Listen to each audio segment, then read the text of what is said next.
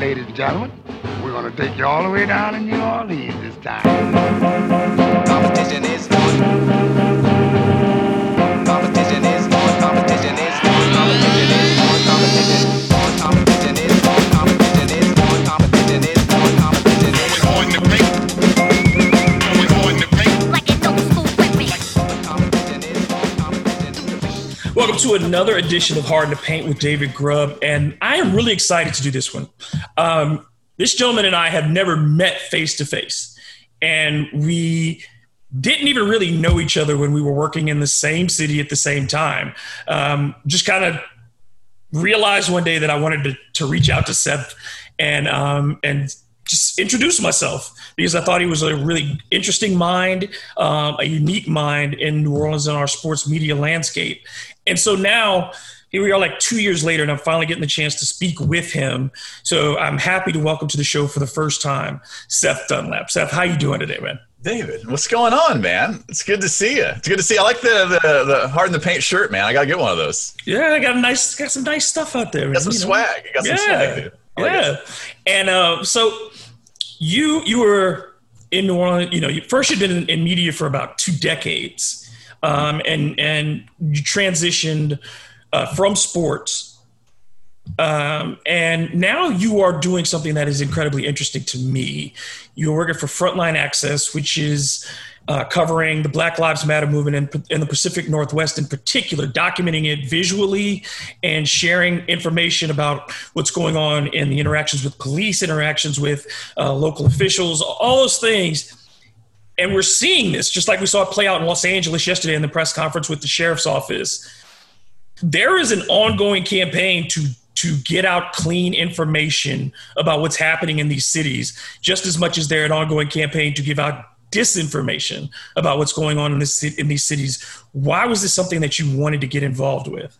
Well, I think you know me well enough to know I've been, I'm not going to say activist, because I wasn't out on the streets. Like you said, I was in sports media for 2 decades, but certainly an advocate. And it's something that I always kind of worked into my sports shows throughout my career. And once that I stepped away from the program in New Orleans, I was a little bit out on the streets a little bit more with this. I went to Portland in June. Oddly, Portland, it's, I think, 4% black, right. In Portland, right? But it turned into kind of the epicenter, one of them, for the Black Lives Matter protests across the country. And to give you some kind of background on this, the reason that is, and a lot of people have asked me, why Portland? Why Seattle? Why this?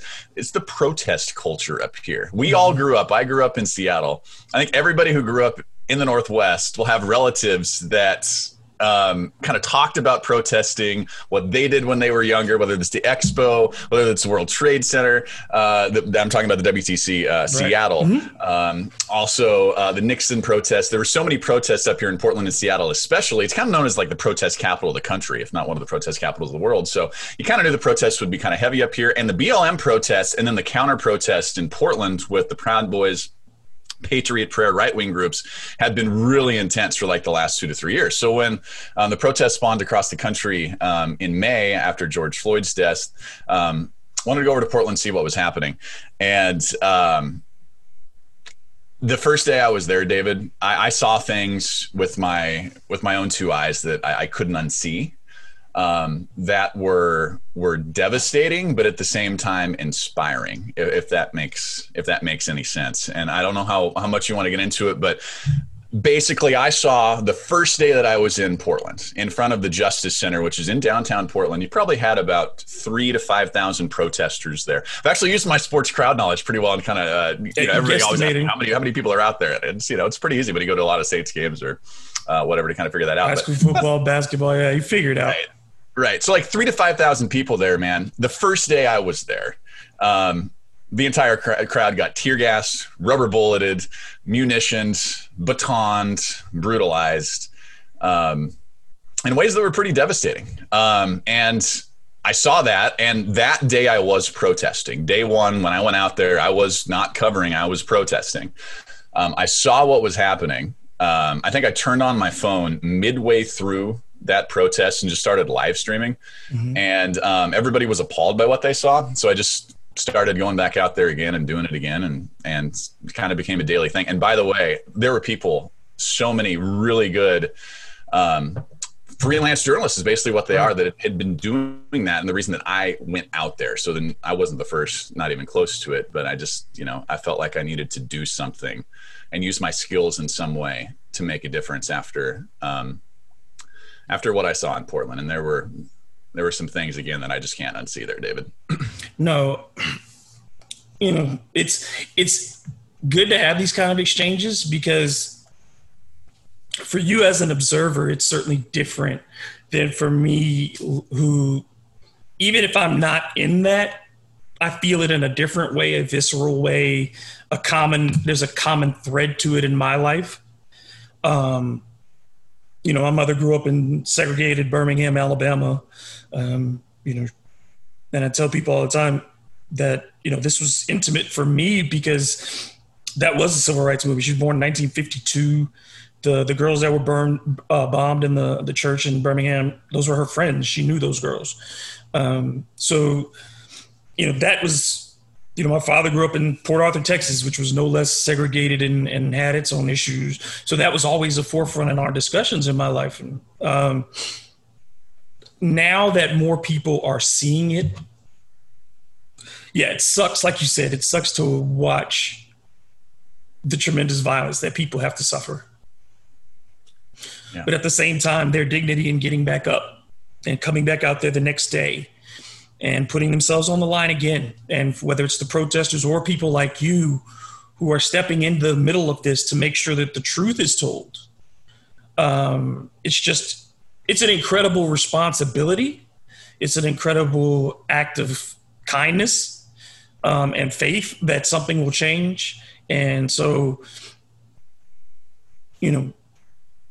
every bit that's done to me is it's so critical right now, because as we'll get into this in a moment, I'm starting to feel like there is a slowing of momentum in having these discussions and being serious about these issues. It seems to be we're going back into the feelings conversation rather than the solutions conversation. And I think what you're doing is important to keeping that as a catalyst for people to understand it hasn't stopped. Yeah, and the fight against misinformation that you're talking about, David, is it's incredibly important. And I think everybody had, we've all been maybe inoculated to the term fake news a little bit. And we worked in media. You work in media. Right. I worked in media. We've seen inside the beast, right? We've been part of the beast.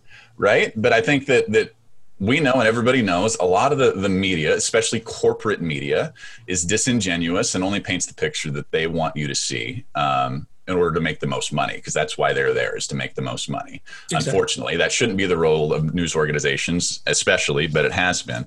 But just to give you an example of the things that I saw in Portland that weren't being shown until the live streamers, I'm not saying me, I'm talking about everybody else who was there before me, until they started showing it.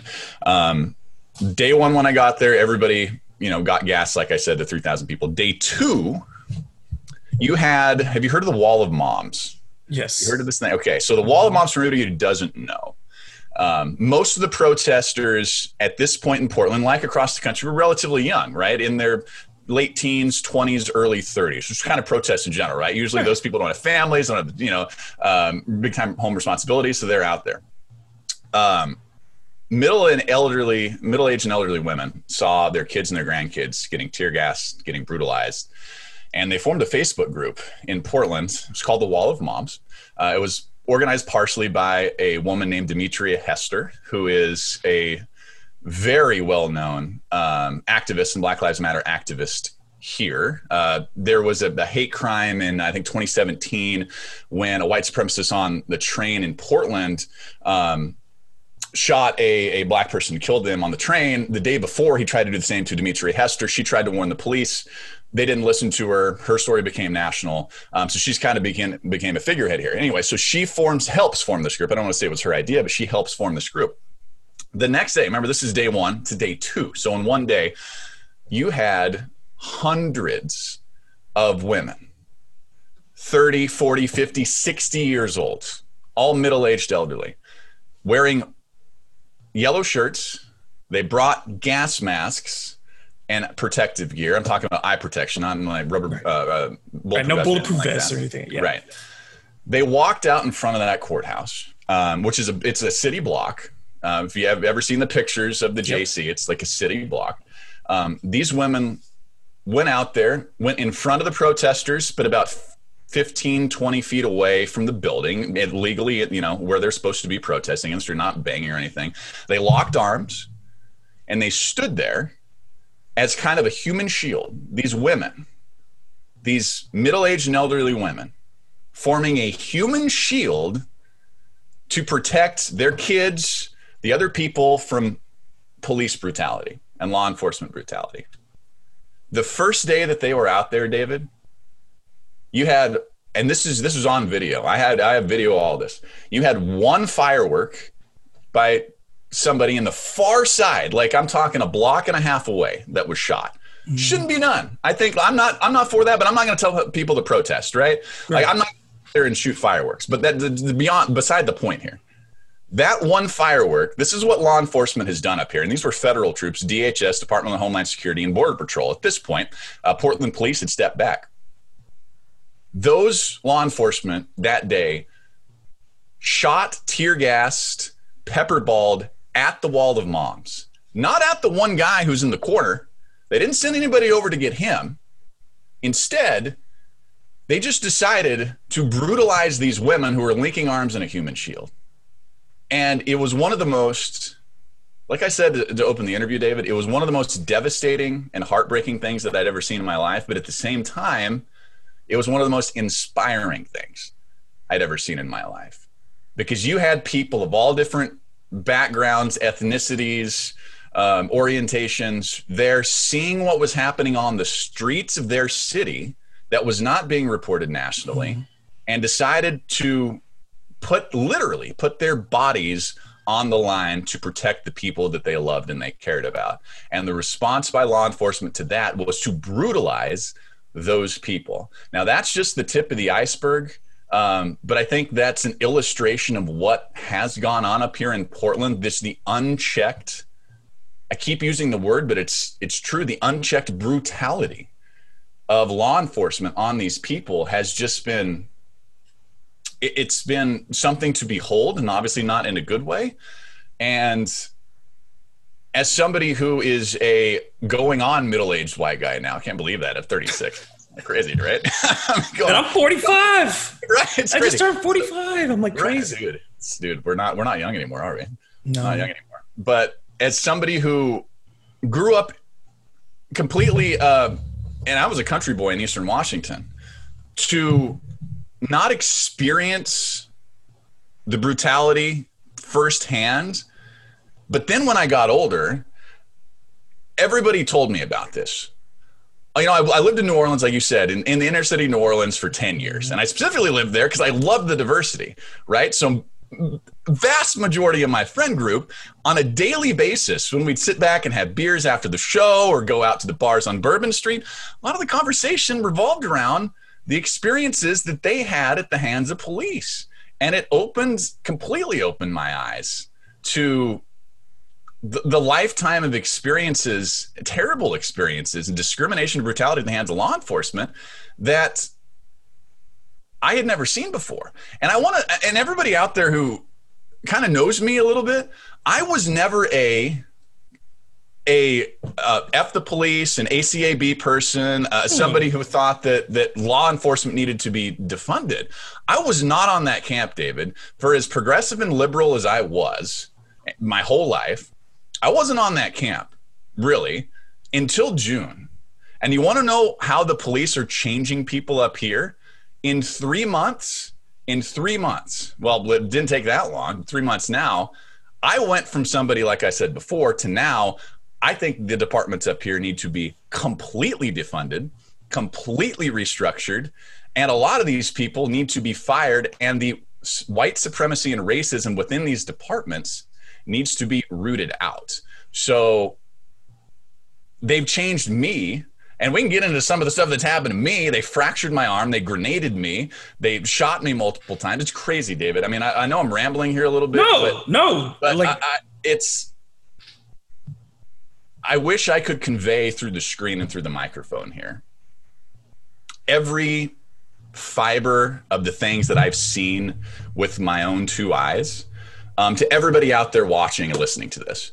Because I think if everybody sat in Portland or Seattle or Louisville or Sacramento or wherever these kind of major epicenters are, if you sat on the streets or maybe, you know, were part of the crowd and you had done to you what these people are having done to them and the ways they're being terrorized on a daily basis, I think most people, regardless of political affiliation, regardless of who you voted for in any election, would see that that's not a place and a country that they want this to turn into or turn back into.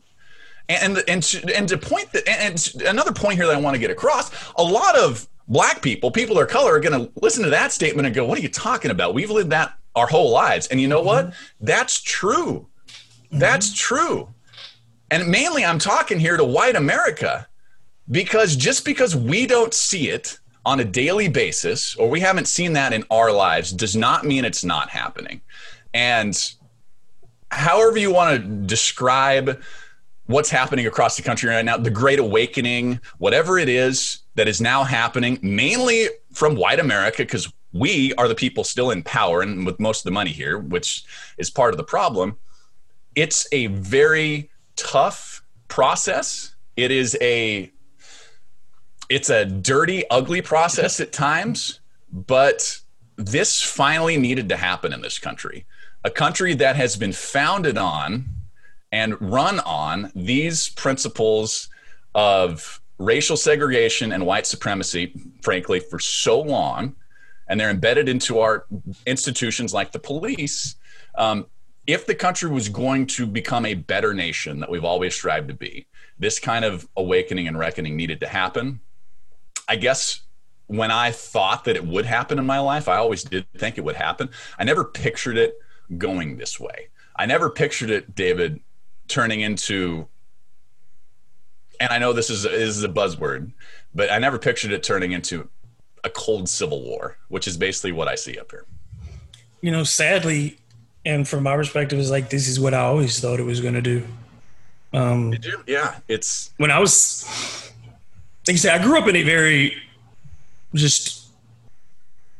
progressive household in that manner. You know, my parents introduced me to James Baldwin and W.B. Du Bois and Malcolm X and Martin Luther King. And I read so much. And ultimately, when I was young, I just read despair.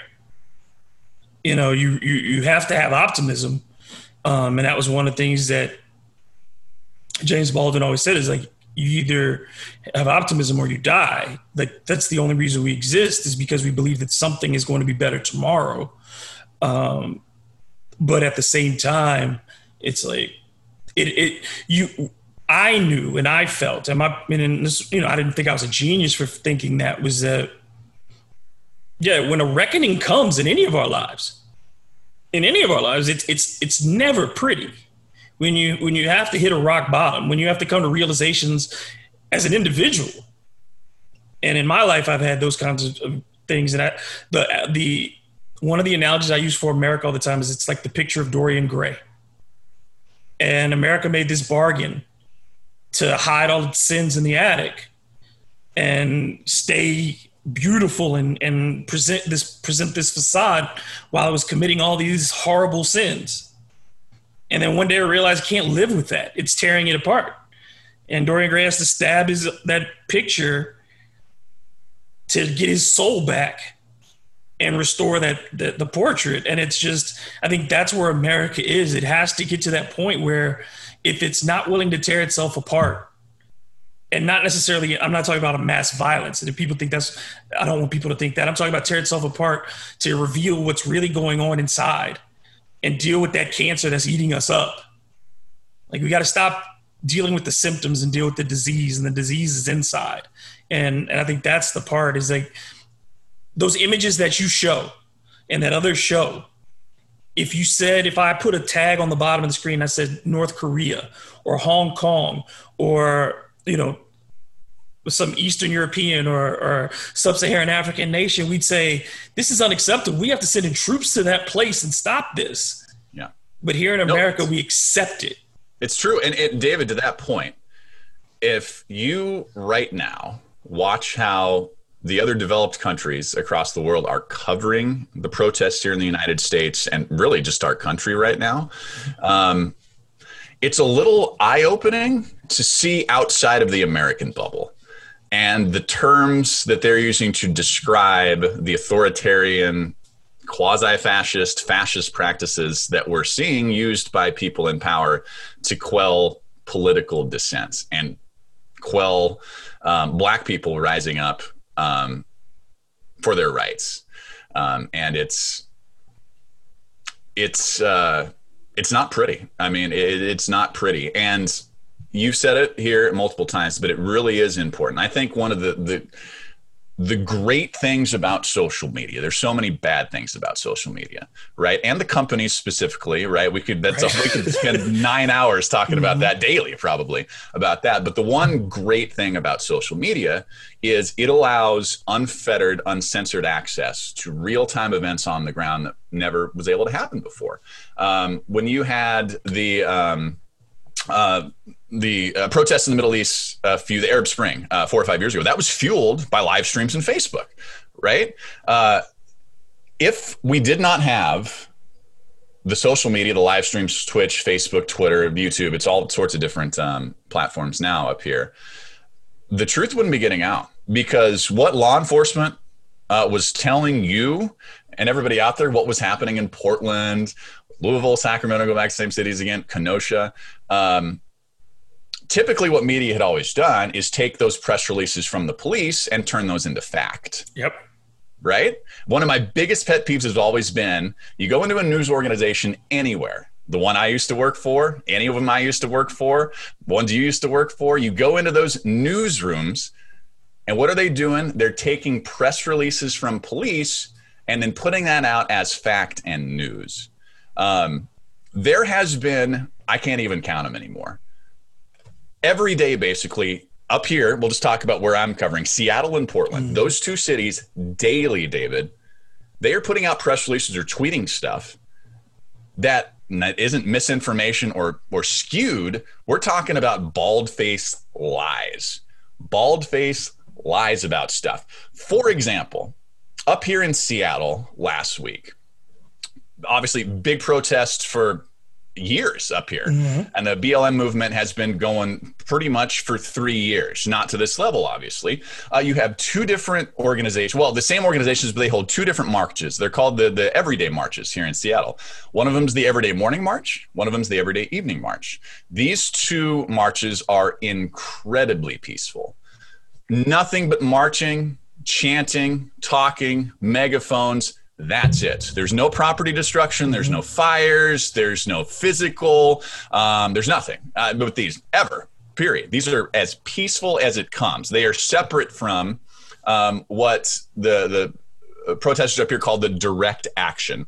So if you hear the term direct action, that's when those groups are setting a dumpster fire in the street, and trying to raise awareness like that. As covering this, I try to stay completely away from saying it's good or bad, right? I'm just telling you what's happening. They would set that, they try to kind of bait the police out and try to raise awareness to what they feel like the morning and evening march doesn't do with their peaceful tactics. But let's talk about the peaceful marchers here, the morning and evening march.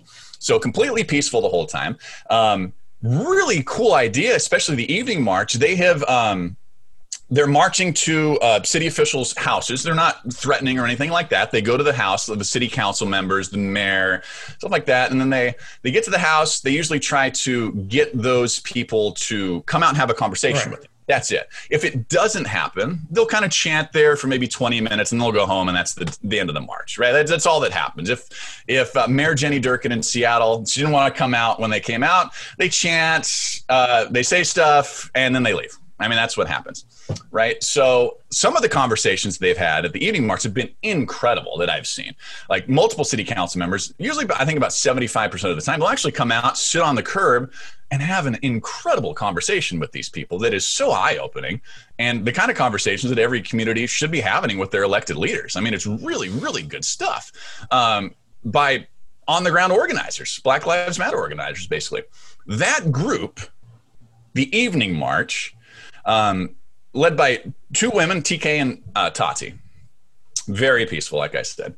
One of their marches last week was to go to the police, the head of the police unions, SPOG, Seattle Police Officers Guild, police unions here. A guy named Mike Solon is their president.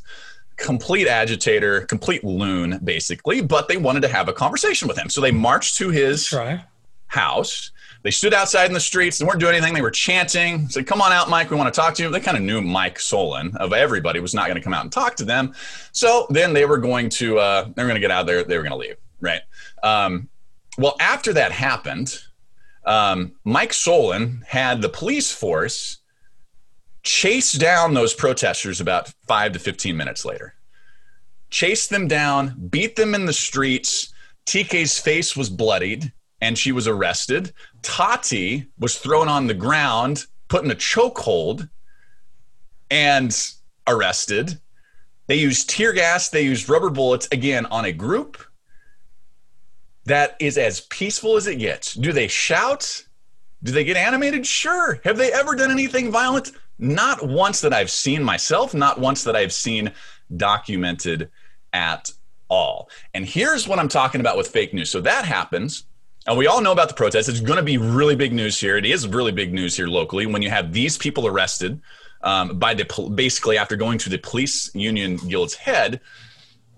So social media now gets to work with the misinformation.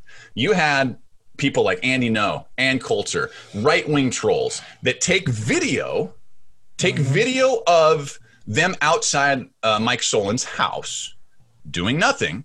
And then they put like the label on that Antifa terrorists try to burn down and kill Seattle Police Union's Seattle Police Union President Mike Solon.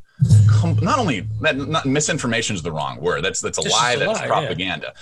What happens then is you have the right-wing hate sphere go into overdrive and start calling for these people to be murdered, killed, raped, brutalized. And I'm talking about direct calls, not from anonymous accounts, David. I'm talking about from verified Twitter accounts that are now in on this. And they tried to bring that to the FBI, and certainly not the local police, because that wasn't going to help or anything. Tried to bring it to city council members. Nothing happened. So the disparity up here between people peacefully protesting for their rights, the vast majority, I'm going to say like 98% of people out there have done nothing but peacefully protest. And then to see the law enforcement's response on a daily basis to just terrorize these people,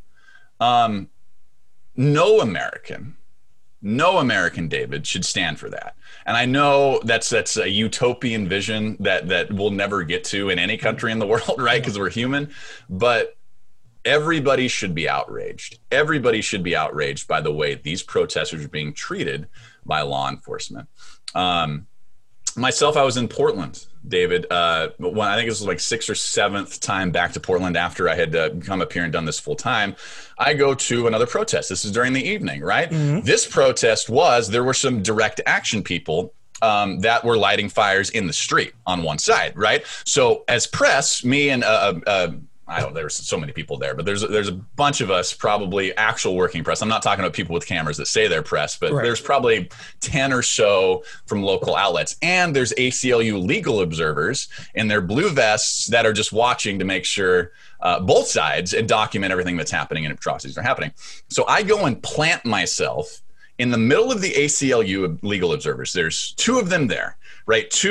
They're probably like 5'2" women, right? Like the small women. I'm 6'7". I'm standing in the middle of them. And I think 2 or 3 other press members come and stand next to me. We're kind of flanked on our left side by a huge construction sign that we thought was going to protect us as the protesters. We saw the cops coming out. So here come the cops right towards us.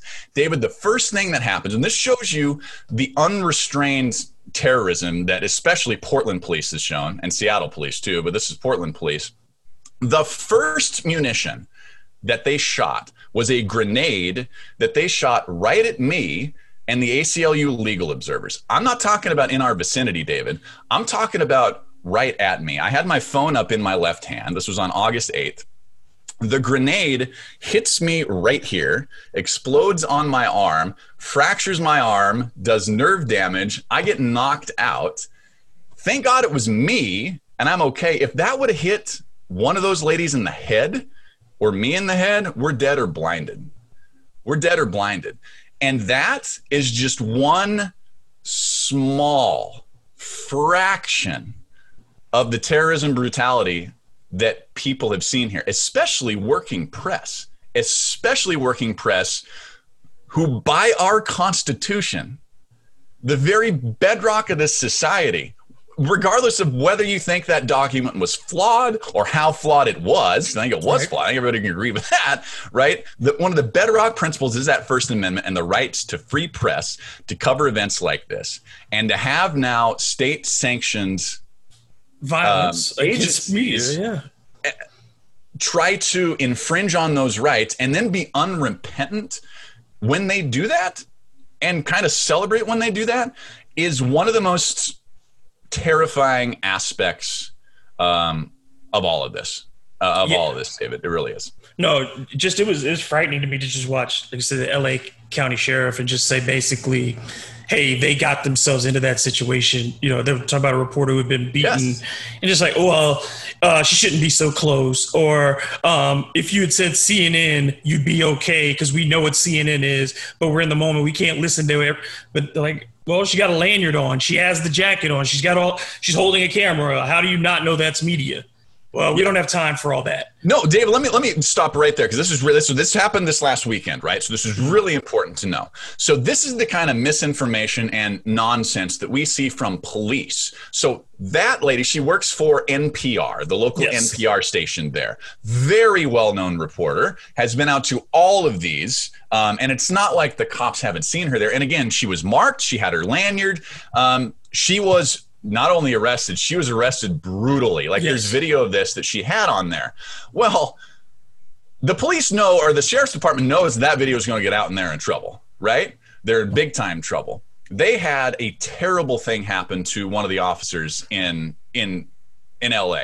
Yeah. Nobody. It's unconscionable. Here, they had a person walked up to a cop car and unloaded trying to kill a police officer in cold-blooded murder attempt. That person, if they find him and if the story looks like it's true and there's video of this, that person should be locked up and go away. That's violence on violence. Nobody should do that. Period. End of story. It's disgusting. It doesn't help anything, right?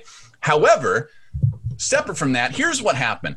You have that night, the sheriff's department, the police department tweet out that Black Lives Matter protesters are blocking the hospital and chanting death to the officer and hope she dies and doesn't recover. David, that wasn't true. That wasn't true. And it was a story that got spread across the country. The video, the only video that anybody's seen of this was one guy in front of that hospital. Looked like he may have been unhomed and experiencing some mental problems and that kind of thing, was chanting that in the streets. There was no Black Lives Matter protesters there. Right. There was no protesters anywhere across that hospital trying to block anything. And the sheriff's department, like they have, I said 5 minutes ago, daily, they are engaged in lies and propaganda to, I guess, just to try to fool the public because they think they can, but they weren't telling the truth there, right? And instead, they tried to bury, and I'm sure they did this on purpose, they tried to bury the story of their officers brutalizing that reporter for NPR. Like, I don't understand this from law enforcement. If the sheriff's department put up the video, which they did, of that officer being shot and the person walking up to their car, that is appalling to every decent human being in the world. But the sheriff's department and the law enforcement agency, they do themselves no favor, David, when they engage in these lies on social media, which are easily disproven. Yep. I just think they're living like in 1970 or 80s when there's not video everywhere and they control the narrative through media. And maybe that's one of the reasons we're seeing this like revulsion from them, because they don't control that narrative anymore. They probably are flailing and don't know what to do. They've never been challenged. And now they're being challenged in a way that they just don't understand and can't comprehend. And they're going to have to adjust more than we will. I want to bring this back and tie it into the sports world. Do it. Because we've already seen this, in my mind, commodification of the movement by these sports leagues. The NFL in particular, I found it appalling what happened on Thursday of last week. Before the game, and then yes, mm-hmm. And then we'll talk about this weekend where they said, "Oh, we're going to put Black Lives Matter, and we're all in this together in the end zone, and it's microscopic in the back. There's no real, Rod Walker from The Advocate, I had him on the show yesterday, and he was talking about how they were going to play Lift Every Voice and sing, and they do the Alicia. He said it was 30 minutes before anybody was on the field when they played it. So it's like just checking off a box, which was something that Black America never asked for anyway. It doesn't address these issues. But everything they did, from the Mike Tirico interview with Roger Goodell, where they basically, again, never directly addressed Colin Kaepernick.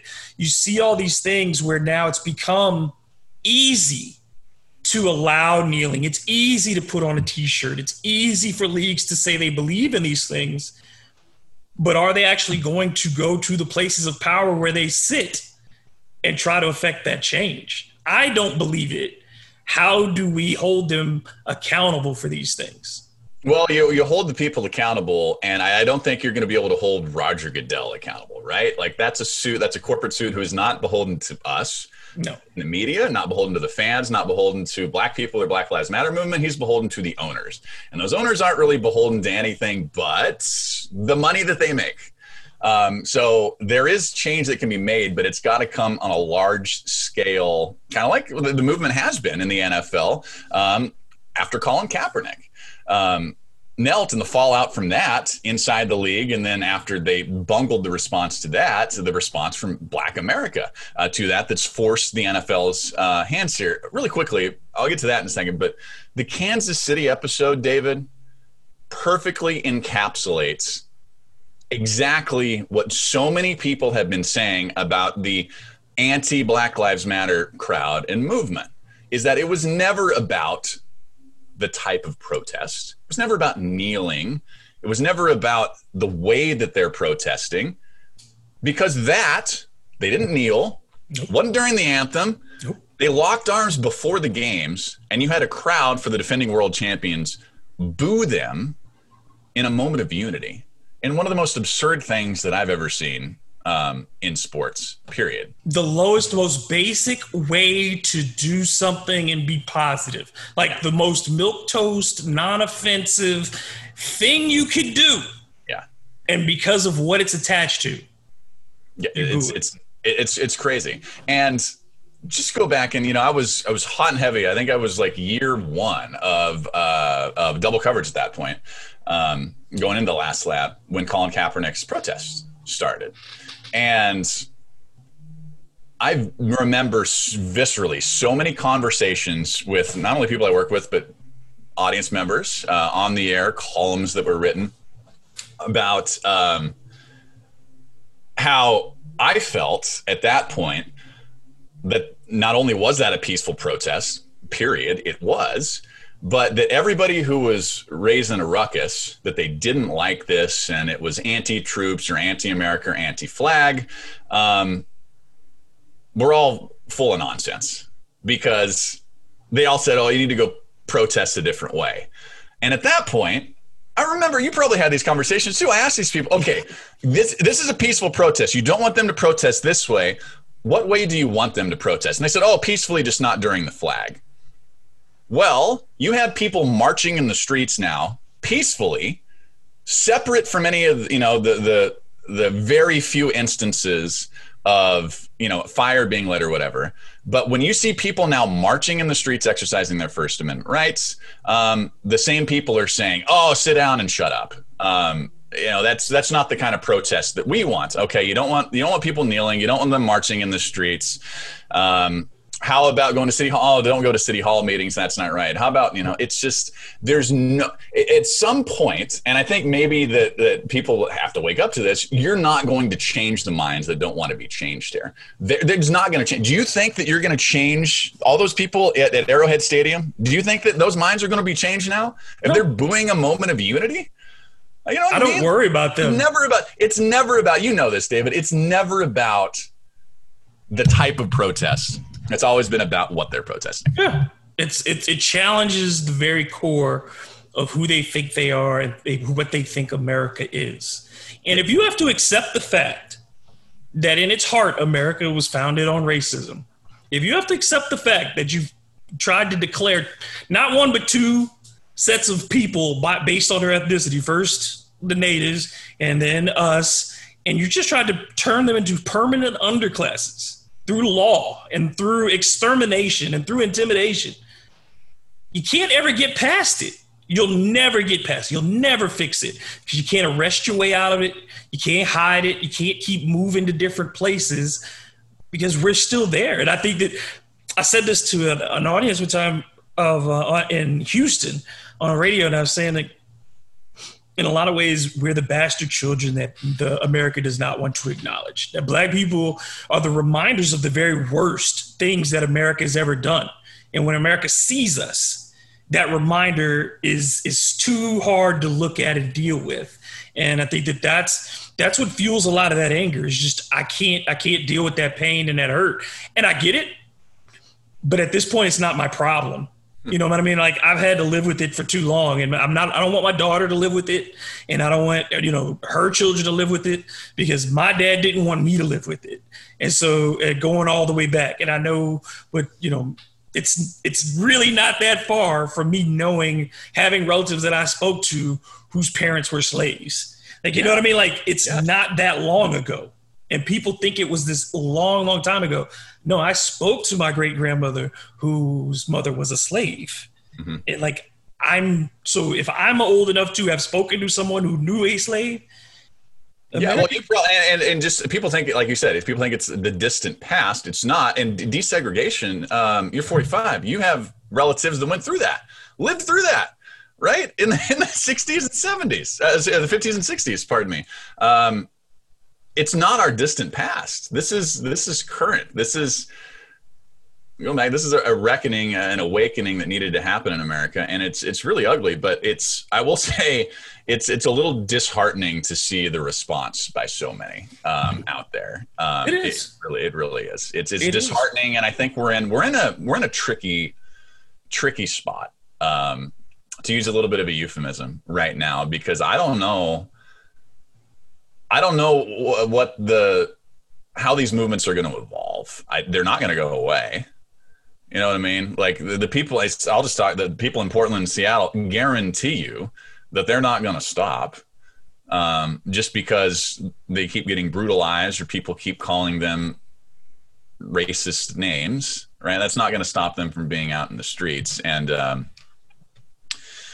we now see the violence, you know what I mean? So, but sports is a big part. Sports is a big part of our culture. One of the great moments, you remember Jesse Owens and Jim Thorpe, the people at the Olympics in the 70s, so many different moments that kind of revolve around the civil rights movements of our past. And it's going to be important here also. Yeah, that's why I always, laugh when people say, keep politics out of my sports. But it's been political from the very beginning in this country. Muhammad Ali, people, come on. I mean, go back to the very beginning. Like I said, the moment that leagues say Black people can't play or Indians can't play, you've made it political. At that very instance, it is now political going forward forever. And it's always been that way for good and for bad. People like to talk about the healing qualities of sports, but sports can be just as divisive racially.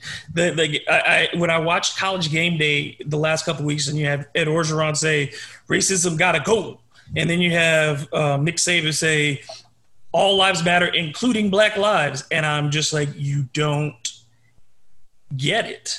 And that's... By the way, that Nick Saban, do you remember the picture of him leading the march? It was awful. It was the saddest. Visual, and look, I didn't say anything because I'm a white guy, so I'm not going to comment on that, right? There's enough. But that, to me, just the visual of Nick Saban obviously in control of me, like, I'm leading you and all of you young black men are going to follow me. That wasn't a good look. Just the visual of that was not. They should have been leading him. Yeah. In that sense, the black players should be in the front. Yeah. And the white players are in unity. And people will say, well, why are you pushing them to the back? And it's because in any movement, instead of you're as an openly gay man, I would never presume to stand in front of that, and say, at a pride march or something. Right. Yeah, I know it's best. I got this. I figured it out. I've read all the literature, so I know. Same as I wouldn't do with women. I'm going to defer. My job in that sense as an ally is to say, what do you need from me? How can I help you? That's what an ally is doing. It's support. It's not leadership in that case. And I think that also bristles a lot of people, even people who would characterize themselves as liberals, in getting in and having their feelings hurt and being told, this is not about you today. It's about us. Yeah, you've got to be willing to have your feelings hurt and realize that you don't know everything. You've made mistakes or are making mistakes and are blind to some of your own ignorances. We all, as humans, every one of us, white, black, indigenous, whatever, you have your own prejudices and inner bigotry that you have to work through. And that is, you're right, David. Like one of the things that I was just a complete eye roll is when white person gets called out for their nonsense, not in a bad way. They just get called out, and then they go into "I'm the victim now" mode. It's like, come on, man! Like nobody needs to see that. Nobody. By the way, go back to Nick Saban. I'm not saying he's a bad person. No. I'm not saying that he is, some kind of white supremacist or anything like this. But he's a powerful, one of probably the most powerful guy in Alabama, white guy, right? He has zero perspective about what that visual looked like or what actually standing with, not in front of, with all of his black players is. That's my view of it as a white guy, but I think you have just way more. That shows again, and as we transition to this part, but then it shows when you don't have people in the room. Yeah. When you don't have black media people in your office, when you don't have black people in the athletic department, when you don't have people who feel empowered to tell you, coach, you might want to do this a different way. When LSU put out that social media thing and it put racism gotta go, GEAUX, if there had been a black person in that room, I'm pretty sure they would have told them, maybe let's change the tone or not post this at all, because it's not the tone we want to convey here. This is not a pep rally.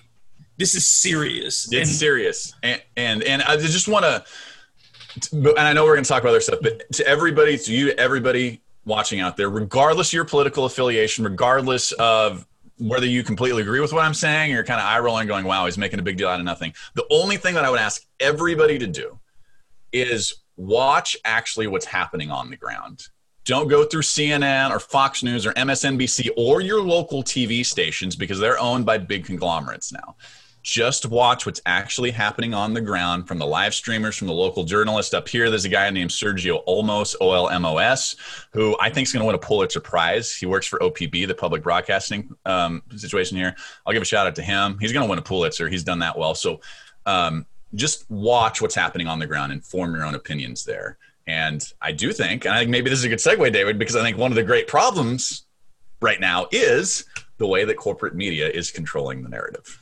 Yes, and part of that is that they've limited the voices. He said choice only exists if you have true options.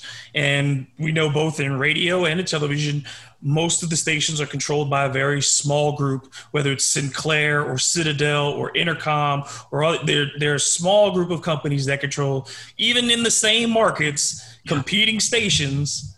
There is a small group of people in charge, and it does not reflect the population at large. 85 to 90% of on-air voices across the country are white. Mm-hmm. In management, it's even higher, that percentage of leadership. So in a city like New Orleans, where you spend so much time, that is supposed to be one of the most diverse cities in this entire country. And yet, and this is again, not to toot my horn, but to wait till 2019 to have an African-American soloing or in any way doing a daily show in sports in that market, which is as passionate an African-American fan base for its teams as any other place in the country, for high school sports, pro sports, and as a majority black city. Same in Baton Rouge, all white male lineups on sports talk radio.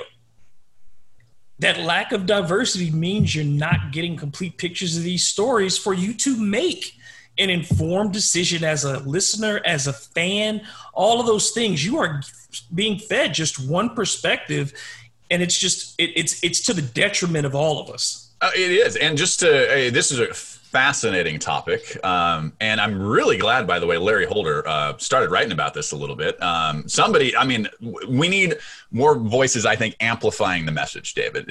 I'm not trying to label Larry Holder like some kind of hero or anything like that. You know what I mean? I just think that he did a great job of telling a story that you're talking about that needed to be told.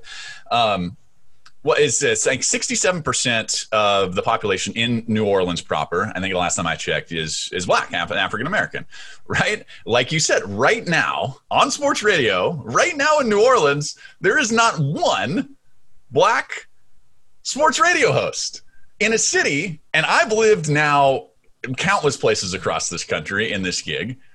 I have never seen the passion for sports across the board. Yes, the Saints and LSU, but just sports in general. From anywhere other than that city. I mean, that's the creme de la creme of sports fandom, I think, is New Orleans. And New Orleans embraces that, right? Like, yeah. Everybody who's been in New Orleans realize, like, we're pretty damn good at sports, man. We're pretty damn good at sports. We're damn good at sports fandom. But that you have these powerful organizations inside the city that have deferred to the middle-aged to elderly white voice for everything. It's depressing, man. It's really depressing. And I want to make it clear here, because this is a very sensitive topic, that I am not talking about any one person in particular, especially the people who are on air. There's some really damn good on-air talent in New Orleans and in Louisiana. There just is, of all races, right? But when you have a failure in the city of New Orleans from a leadership perspective and a corporate perspective, to actually diversify the voices that are heard on air, that's hurting their bottom line. Absolutely. It just is. I've told this story before, but I won't name any names here, but this is true. This is how bizarre it's gotten, in my view, in New Orleans. There was a young black journalist who covered the Pelicans, who was looking for a gig, right? Incredible sports writer, incredible guy, and he was really good on air. I'm talking about, like, this guy, if he wanted to not write and wanted to go into radio, he easily could have done it. He's that good. He's that kind of effervescent and charismatic on the air. I begged and pleaded with our management to give this person a look and get him on the air. We had openings, by the way. Not only did it not happen, I was literally laughed out of the office. Guess what happened with that guy? A couple of months later, he's hired by ESPN. A couple of months later, the guy's hired by ESPN. Not good enough, David. Not good enough for a small local radio show or station here in New Orleans that has a burgeoning you're wearing the hat, burgeoning Pelicans fan base, especially with Zion. Like, this team is going to encapsulate the city for the next decade or so. I just firmly believe it. It's already kind of happening. But you have one of the great, forget youth, one of the really great sports writers covering basketball in the state of Louisiana, who is here, who is ready, who wanted the job, who you could have given him the job. And instead, not only do you not hire him, he goes and works for ESPN, but then what do? You hire a white guy instead, or you're trying to hire white guys instead. It's inexplicable, David. I've run out of ways to try to think about this. Like, at first I thought it was, I guess I don't know what I thought. At first I thought it was fixable, Like it was something that could be fixed. It was something that if you had enough people inside the organization stand up and say, hey, this needs to change, we need to diversify a little bit, that it would kind of work itself out. And it's not the one, by the way, it's not just the one station that I used to work for. No, it's nationwide. It is not them at all in this specific instance. Okay. So I'm not singling them out.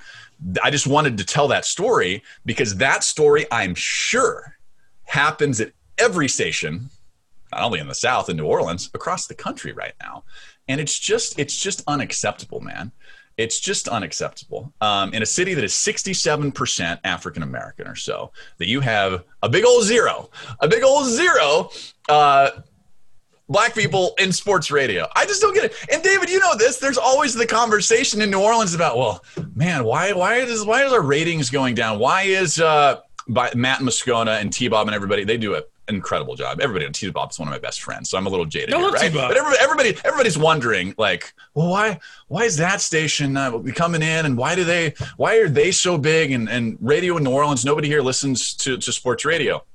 Maybe because they've found some people over in Baton Rouge that really reflect their market and do a good job of it, and the stations in New Orleans aren't finding people that reflect their market. Man, Baton Rouge could diversify a little bit too. No, I get it. Yeah, it's because look, I live in Baton Rouge now, so for me, look, I live less than 2 miles from that station, and I tried literally for a year, and I don't put it on T-Bob or anybody else, but I asked people, I said, I just want to meet. I'm not asking for anything guaranteed. Yeah.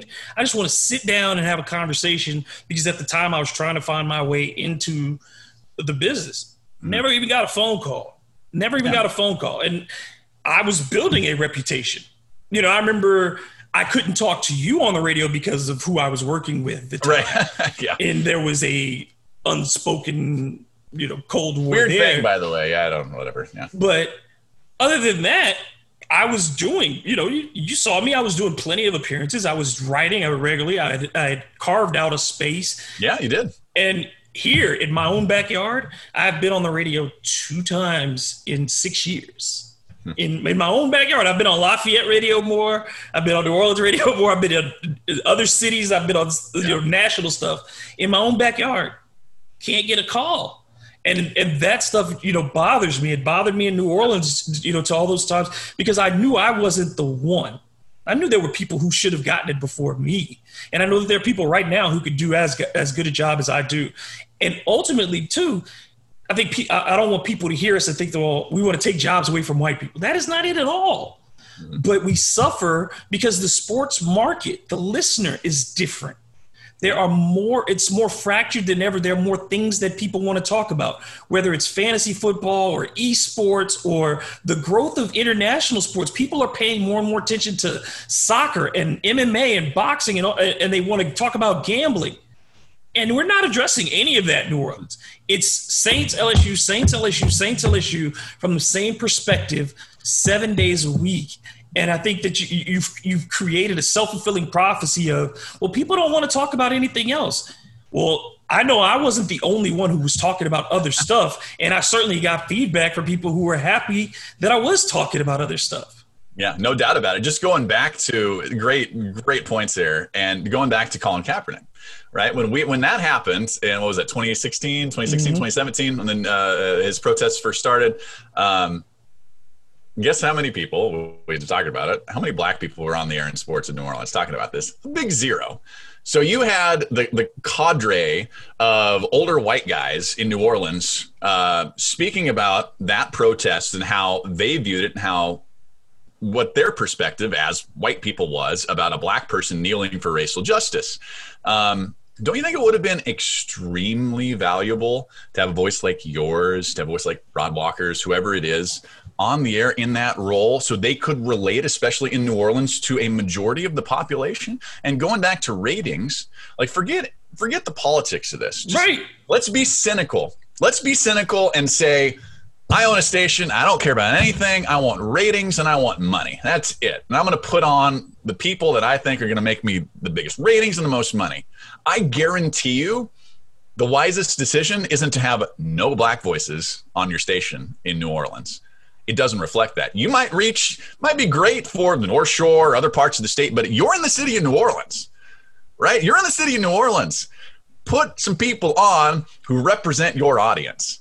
That's all that you want to talk about, a ratings grower and a revenue grower for stations in that city, stations across the country.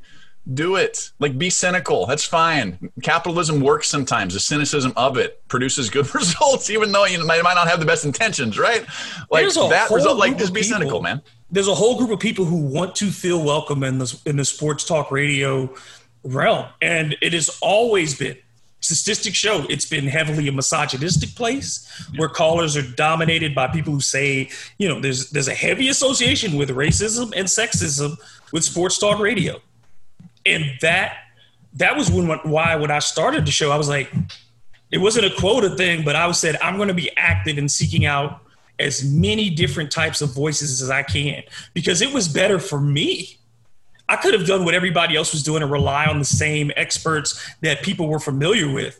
But it was better for me to go try to, speak out and reach out to voices from around the country, women, men, whomever, who had a different perspective that they could bring to what was going on locally and nationally. And I think I grew from it. I think my audience grew from it.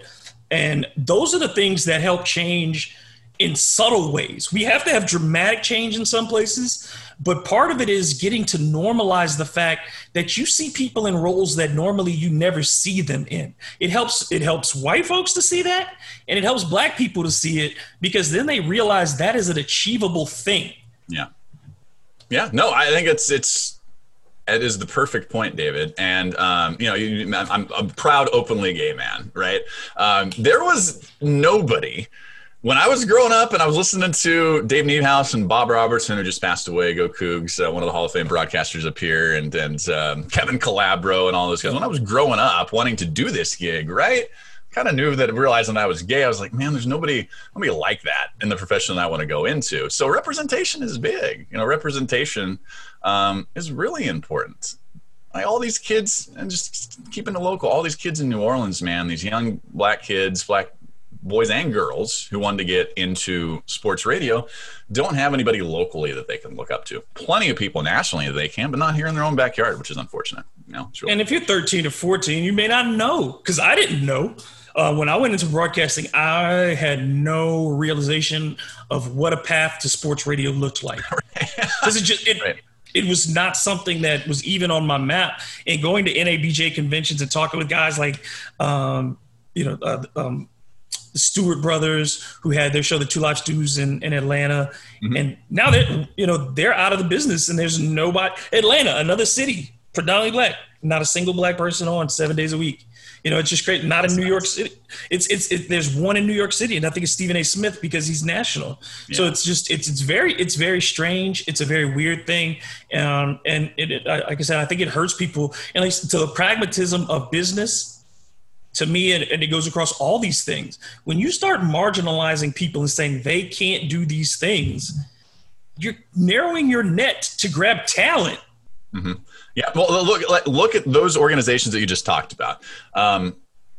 Some of the people who are program directors or run them locally might be people of color, but the people who own those organizations, the people with the real power, iHeart or Intercom or Citadel, guess what they all are? They're old white guys. Yep. They're old white guys who have been enriched by the system, want the status quo, and don't want it to change. And there's a huge problem with the directives coming from those corporations on the East Coast, giving directives to all their stations in the little markets.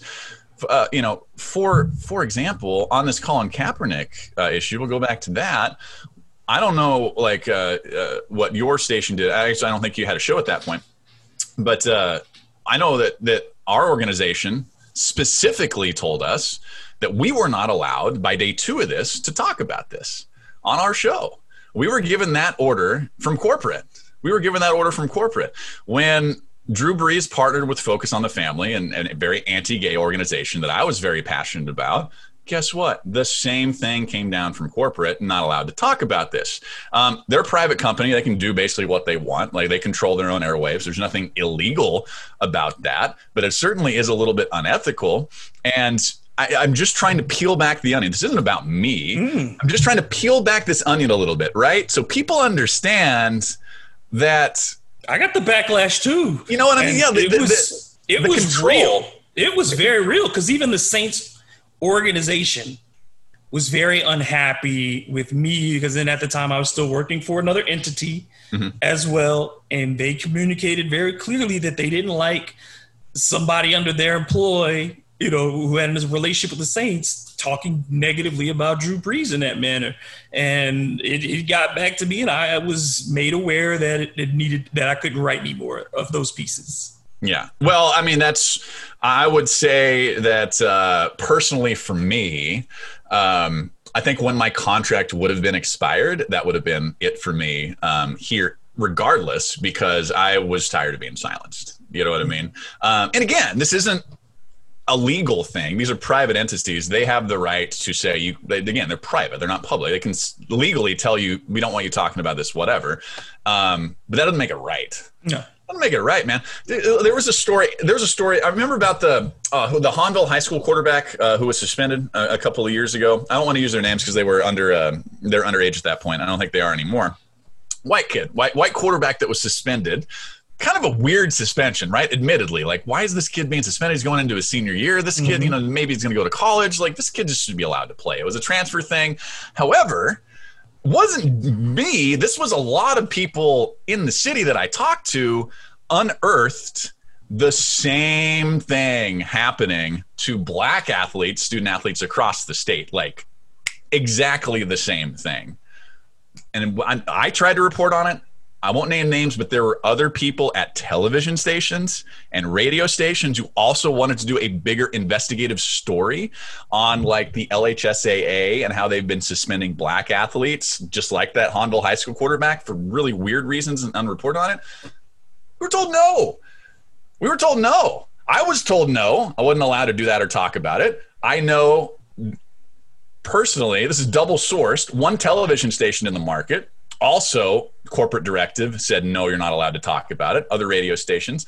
This is the kind of stuff that's just, it's bizarre, but it's also hurtful. Yeah. It's also hurtful, man. Like if I'm the parent of one of those black athletes that was suspended, right? Or I'm that black athlete that wants to go and also play quarterback in college or football in college, and I want my story amplified, just like the kid from Hahnville. When you have men and women in suits who aren't allowing that to happen, that is a failure, complete failure by media. Yep. And like our most basic duties, you know what I mean? Like if you're going to do this gig, yeah, you can have fun, especially sports, right? You want to be fun, you want to have fun, you want to yuck it up, you want to watch football. That's what we all want to do. We want to have fun on our jobs.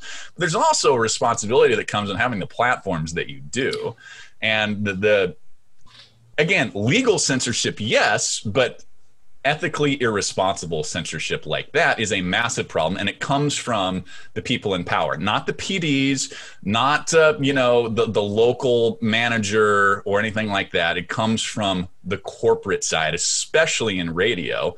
And I don't know how you fix that. Like I just don't know how you fix that unless it's like it's kind of happening across the country. It's a rising up by the fans in the audience. I kind of hope that what COVID has taught people in one aspect, and it's taught us a lot of things, both again positive and negatively, but I hope one of the things it's taught us is that you saw all these big companies start cutting back and firing people and letting journalists go.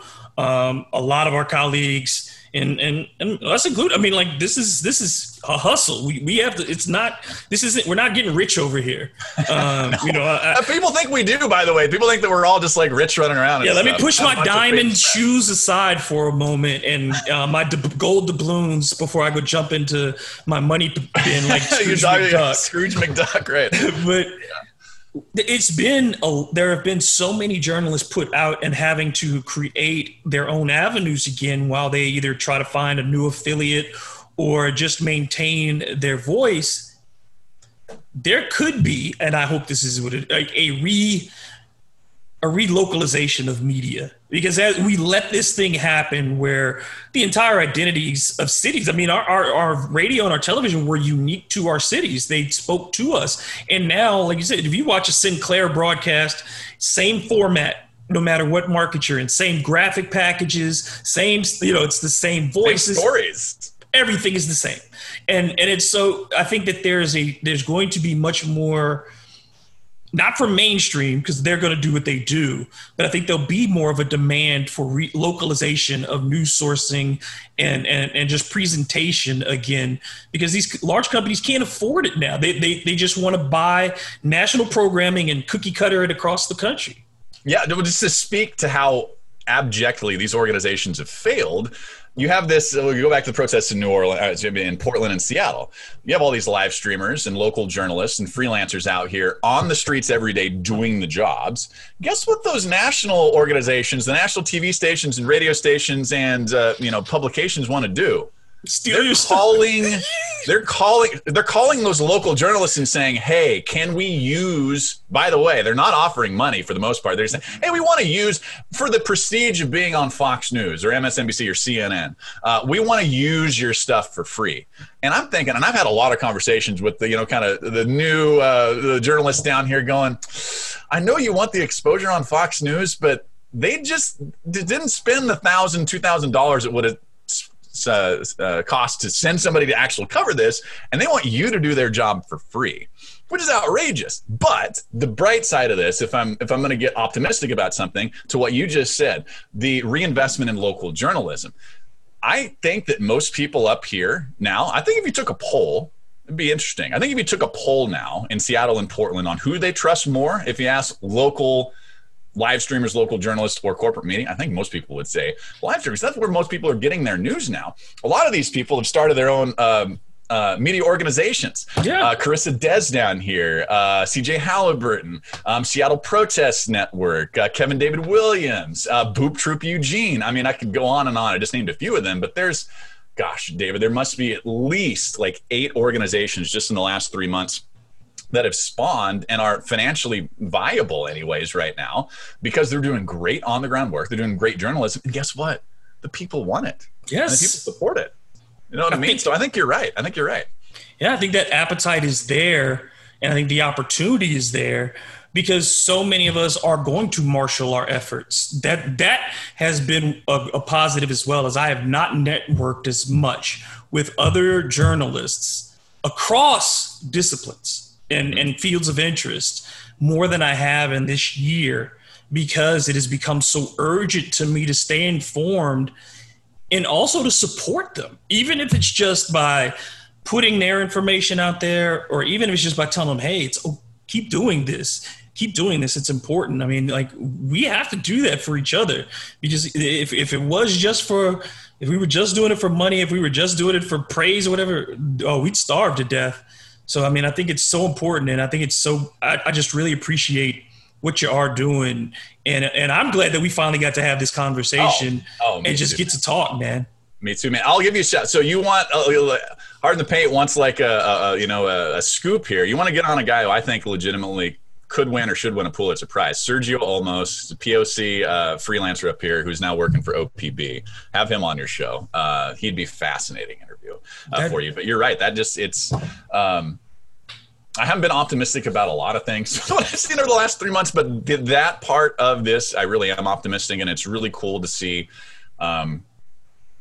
my faith in actual journalism, actual gosh darn journalism, not the TV packaged, hot take debate journalism, but actual journalism has been restored a little bit up here, which is nice. It's still important. I think it's one of the most important things of our time right now, is trying to reinvest in that pillar of democracy. Absolutely, man, on so many different levels. And like I said, I appreciate you, and I hope we get to do this again real soon, and not just talk about these serious things, but just continue to have a great conversation, because, hey, man, I enjoyed this. I really did.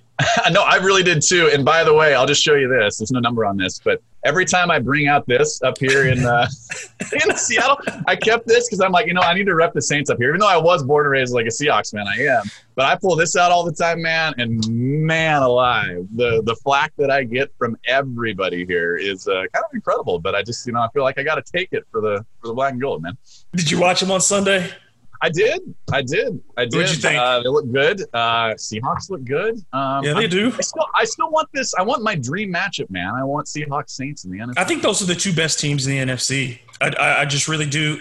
Green Bay surprised me a little bit, but I have to take them with a grain of salt because of the opponent, Minnesota. It's Kirk Cousins. How about Arizona?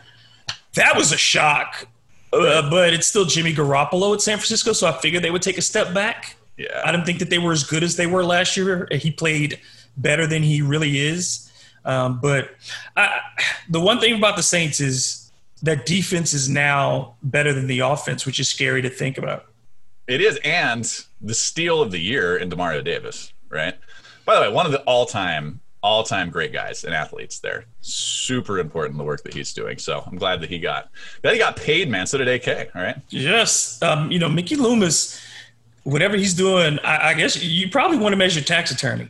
I don't know if you want him, to be against you. But if he's with you and he's working on that money, do you think? I think I probably know the answer to this. Do you think the NFL should have allowed that move for Jadeveon Clowney?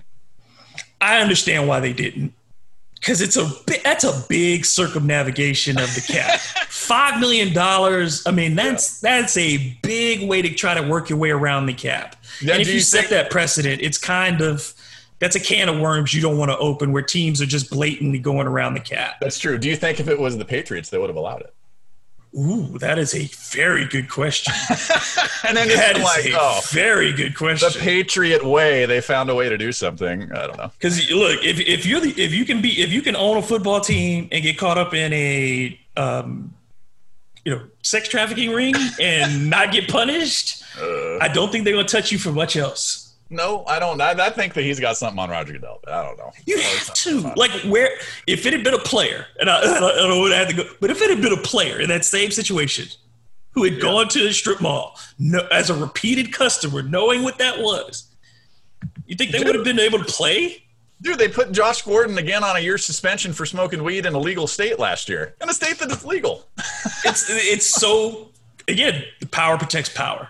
Power protects power. Hey, I really enjoyed this, man. Anytime you want to chat, I love to do it. Seriously. Yeah, that one. I'm like, this is going to happen again. Yeah, that's always the first conversation. You always wonder, are we gonna have a good rapport? Is the rhythm gonna be cool? Is everything? Yeah, man. And like now, I'm like, yes, we definitely have to do this again. Seth, tell people please how they can follow you and keep up with the work that you're doing. You can just follow me on Twitter at Seth Dunlap. You can also follow Frontline Access, the people that I'm kind of doing freelance for. It's just at Frontline Access on Twitter and on Facebook. Been in kind of a hold mode because of looking out the window right now. It is smoky, man. Like we're worst air quality in the world right here. So everything's kind of on hold up here for right now. But yeah, you can follow us on there. And like I said before, I really mean this. I know there's a sports show, right? So you're gonna have a lot of different people, a lot of different views, especially politically on this. It's not about that. Just watch the real news. And by news, I mean the people who are on the ground, the live streamers, the local freelancers, and the journalists, to get the full picture of what's going on and then form your own opinion. Don't have it formed by the corporate media. So once it's been packaged, it's a story. That's what it is. It is literally a story. And I've written them. We both, like you said, we've been on the other side of that computer. And when these things come down and you just, okay, that's it. It's fact. We've said it. It's fact. Yeah. So absolutely. But yeah, we'll do this again. And I look forward to the next time. So for Seth Dunlap, I am David Grubb. Make sure you follow me at DM Grubb on Twitter and Instagram. And check out the website, hitpwithdg.com. Until the next time, y'all be cool.